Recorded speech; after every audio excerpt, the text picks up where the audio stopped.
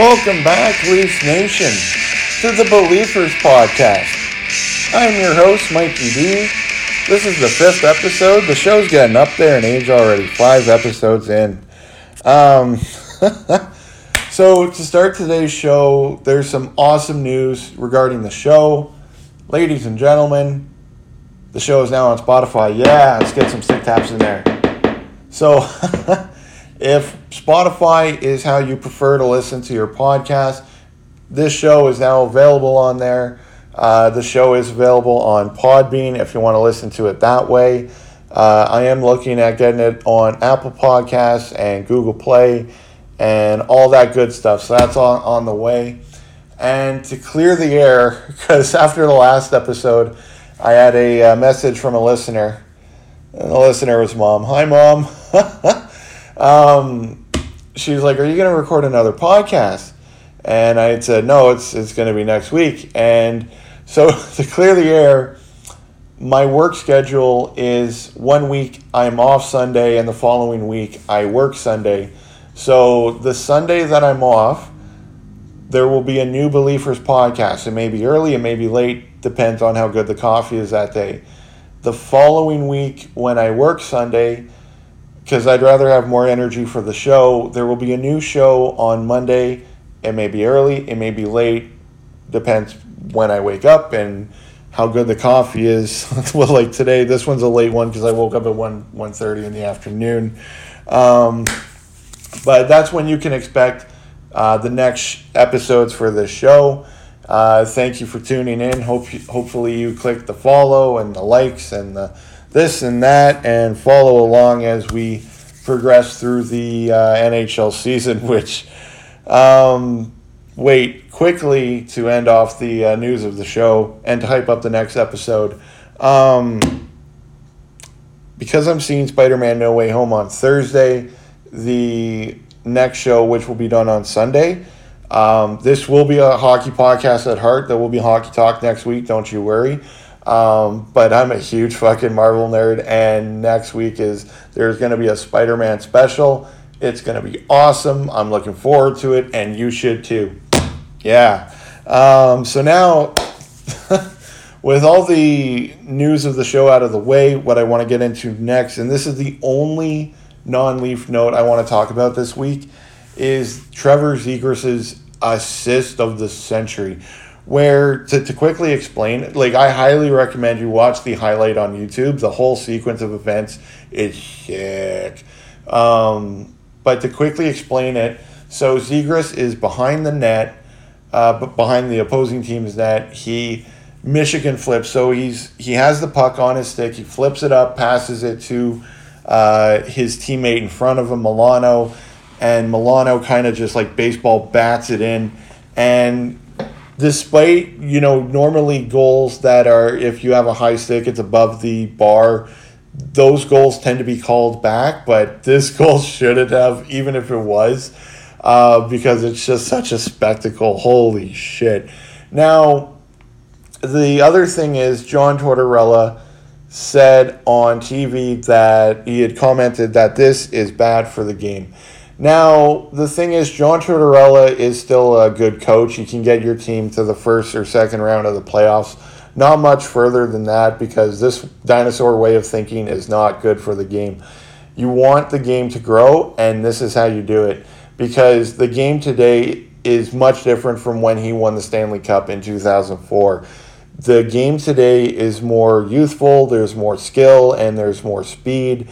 Like Connor McFriggin Jesus. And it's honestly, when you let Connor McDavid be Connor McDavid, he's going to score highlight goals for every friggin' game. When you let these kids be themselves, you're going to get shit sick like that. Let the kids be themselves, and yeah, you're like, it's not hard, man. Just roll with the changes, grow with the game, and this is how you grow the game. That's such a fucking boomer take.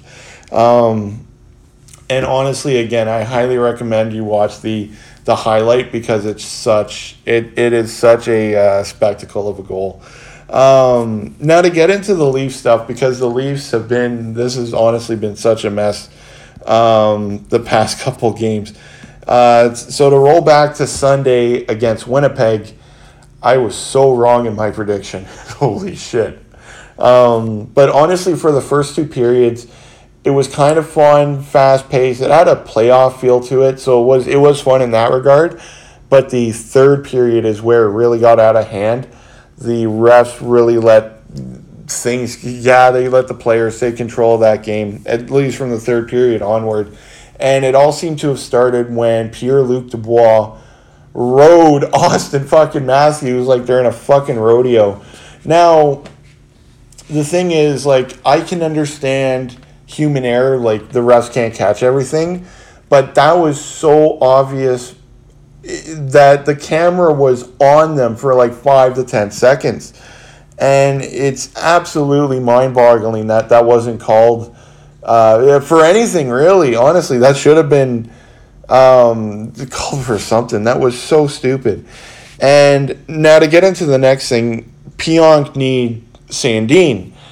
And Sandin, the news came out sometime after the game that he's going to miss about a month. So by the time you listen to this, it may be at the 3-week point. But either way, he's out for a month. He's going to miss a lot of time with the Buds and Blue. And Neil Pionk, all he got was 2 games. Which, honestly, that's such a fucking joke. Because, okay, so this kid's out for a month. And you're only going to get 2 weeks, 2 games. Like, that's a week at most for a hockey player. Like, the amount of time that you injured a player, the consequence should match that injured time. So, okay, Sandin is out for 1 month or 2 months, whatever the case may be. Trying to look at it outside of, like, hockey in general.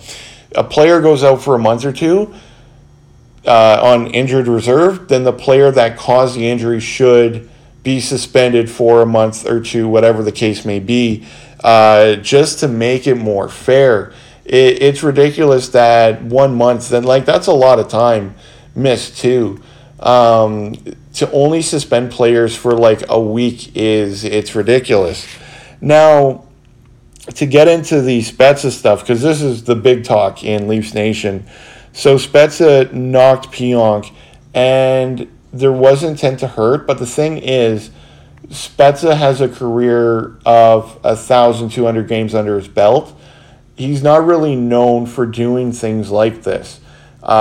He fought a player on Columbus in the play-in round in game 4 or 5, and it was so out of the blue when it happened. So his team is appealing it, and they should, be like, hey, he has 1,200 games under his belt. He's not known for doing this. And I can understand giving him a couple of games. Because, again, fucking Pionk got 2 games for laying a hit. I can understand giving Spezza maybe 3 games at most.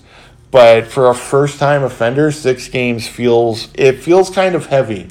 But honestly, that was just ridiculous.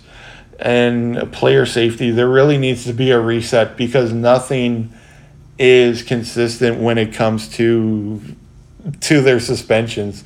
It's honestly just ridiculous. And that was such a mess of a game. I'm not even going to say the final of the score. But then to go into Columbus, their next game on Tuesday, that was where the Spezza announcement came from, and it's like that's been the talk since because it's like 6 games is heavy. But honestly, this game is also kind of where the Leafs news story starts from, because for years it's been kind of the same story where the Leafs tend to let the opposing team get 2 goals, 3 goals, 4 goals ahead of them in the first 5-10 minutes of a period. But this game, they were dominant. They were really dominant for the first 40 minutes. They looked really good. And they should have closed it out. But for the final 20 minutes, it was a case of PTSD watching the Leafs lose a 4-1 lead in the third period. Honestly, was the dog going to war meme. But for the shining moments where they did look good, like this team is really, they're stepping it up. Like Matthews and Bunting is that's a good pairing right there. Nick Ritchie is going to have a banner raised in Scotiabank Arena for getting his first fucking goal as a Maple Leaf. That's got to be such a monkey off his back. And Jack Campbell, which I'm going to talk a little bit more about in a second, but he had 2 unbelievable saves in that one. And Tavares had a nice deflect off of Clapper from Reilly. That team was really gelling in the first 40 minutes. Now, what I want to get into, I guess after the Tampa game, they played Tampa on Thursday. Honestly, that one was an expected loss because Tampa knows what it takes to win. I'm not going to really bat them too much on that. But what I want to get into is in his last 4 games, I'm not sure if it's been said yet if Campbell is starting the next game, but in his last couple of games, Campbell has given up 14 goals. Is he still in the conversation for Team USA? I absolutely feel he should have a ticket into that conversation. Whether he's a starting goaltender or whether he's a backup, he should be included in that conversation because just with this season alone, in 22 games played, he has 14 wins, 5 losses, 2 overtimes, and his save percentage is still at a fantastic .935. And like I just said in the Columbus game, he had 2 really spectacular, unbelievable saves. Like I know a lot of goals get praised for, but like I love watching goalies and the saves they make. Campbell had just the 2 best goals of the season in that Columbus game. Honestly, it would be so mind-boggling if he doesn't make it to Team USA. He's really earned it. And the other player I want to talk about for a bit is Morgan Reilly. Because honestly, I feel like this guy's underappreciated. Friggin', like he's been a Leaf through and through since he's been drafted. And honestly, like since he's been signed, he's really shown what he's worth. Because it's like he's really gelling now. He's really feeling who he is and what he can bring to the team. And with this season alone, in 29 games played, he has 3 goals, 21 assists, and 24 points. But it feels like more of those goals and those points came from more so after his signing.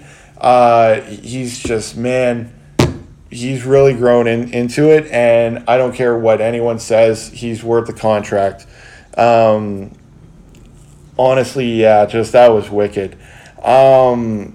Now, the last game I'm going to talk about quickly, and again, this continues into the story of the Leafs news story of them being dominant for 40 minutes, is they played Chicago on Saturday. Now, I want to give a quick shout-out to one of my coworkers, one of my buddies, him and his brother. This was his first Leaf game, and I just got a message saying that when Chicago had tied it, he wanted to rip his beard out, which I countered with my hair went gray after watching Chicago tie it. Chicago has been such a shit team, like bottom of the league this year, and this goes in regards to everything going around the team on the ice and off the ice. That is just a mess of an organization, and it was just, I honestly couldn't believe it when going through the PTSD of watching the Leafs lose a 4-1 lead in the third period. That was just absolutely ridiculous. But they came out, David Kampf with a revenge goal against his former team. That was honestly such a fucking relief. Holy shit. With like 80 seconds to go. They should have had that done when it was 3-1, for fuck's sakes. That game should not have been that close. Honestly, this team like smoking cigarettes, this team adds years to your life. But fuck, what a drug it is. But okay, so that's all the Leaf stuff I wanted to get into. Their upcoming games, you know what? As of this recording, some games have been postponed. Calgary's games, and so the Leafs are playing Edmonton on Tuesday. I'm not sure if they're in Edmonton or if they'll be in Toronto, but they're playing Edmonton. And I'm gonna say for the prediction that's gonna be a 6-5 overtime win because you're going up against Connor McFriggin Jesus. That's going to be a close one, and I'm hoping to see a lot of goals in that one. Now, they're playing Calgary on Thursday. No, you know what? These games might be away, actually. I'm sorry. Because they're playing Calgary. They're supposed to play Calgary on Thursday, but it was just announced earlier today that Calgary has a couple of games postponed due to COVID-related incidences. It's a bummer. Just hopefully the team and everyone involved gets healthier as soon as possible. Just that's a situation you don't want to deal with too much this season. Continuing on, the Leafs will play Vancouver on Saturday, and I think, you know what, that one might be more of a fun one than I'm going to predict, because Vancouver's been more on a winning tear since getting Bruce Boudreau. I don't think they have a general manager yet. I might be wrong on that. But they have at least hired Bruce Boudreau as head coach of the team, and they've already won the last 4 or 5 games. So they've really seemed to have turned it around. I'm going to say that's a 5-3 Leafs win, but that one actually may be closer if Vancouver is really giving a shit and giving it their all. Maybe it might be 5-4, 6-5. Maybe it might be 2-1. But you know what? I'm going to stick with a 5-3 win. Maybe the Leafs get the empty netter in that one. But that's their upcoming games. Bit of a short week. I mean, I've got a short week. Both have Thursday off. Some dark humor in there for you, I guess. Now, to end the show, I want to get into a little bit of Chel Chat because, man, I've really been enjoying the franchise mode a little bit more. I went through a couple of years in that mode. So in year 3, I took the Leafs to 51 wins, 25 losses, 6 overtime for 108 points in the season. They were second in the Atlantic Division. Now, what was so much fun was in the playoffs of that year, they played Boston in the first round, and they won in 5 games. Holy shit, Christmas miracles can happen. And in round 2, they played Tampa Bay, and they lost in 7 games. That was a bummer. And it was after that a notification popped up saying that I was given a contract extension. So now I'm the general manager of the Leafs for the next 3 to 5 years.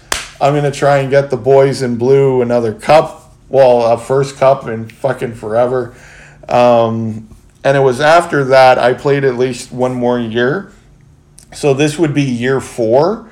Year 1 after the extension, but year 4 of my entire time being general manager of the team. But in that year, I got the Buds 54 wins, 23 losses, 5 overtimes for 113 points. What a season. They were first in the Atlantic Division. And in the first round, they play the Ottawa Senators. And they lost in 5 games. What a fucking bummer. Oh, God damn it.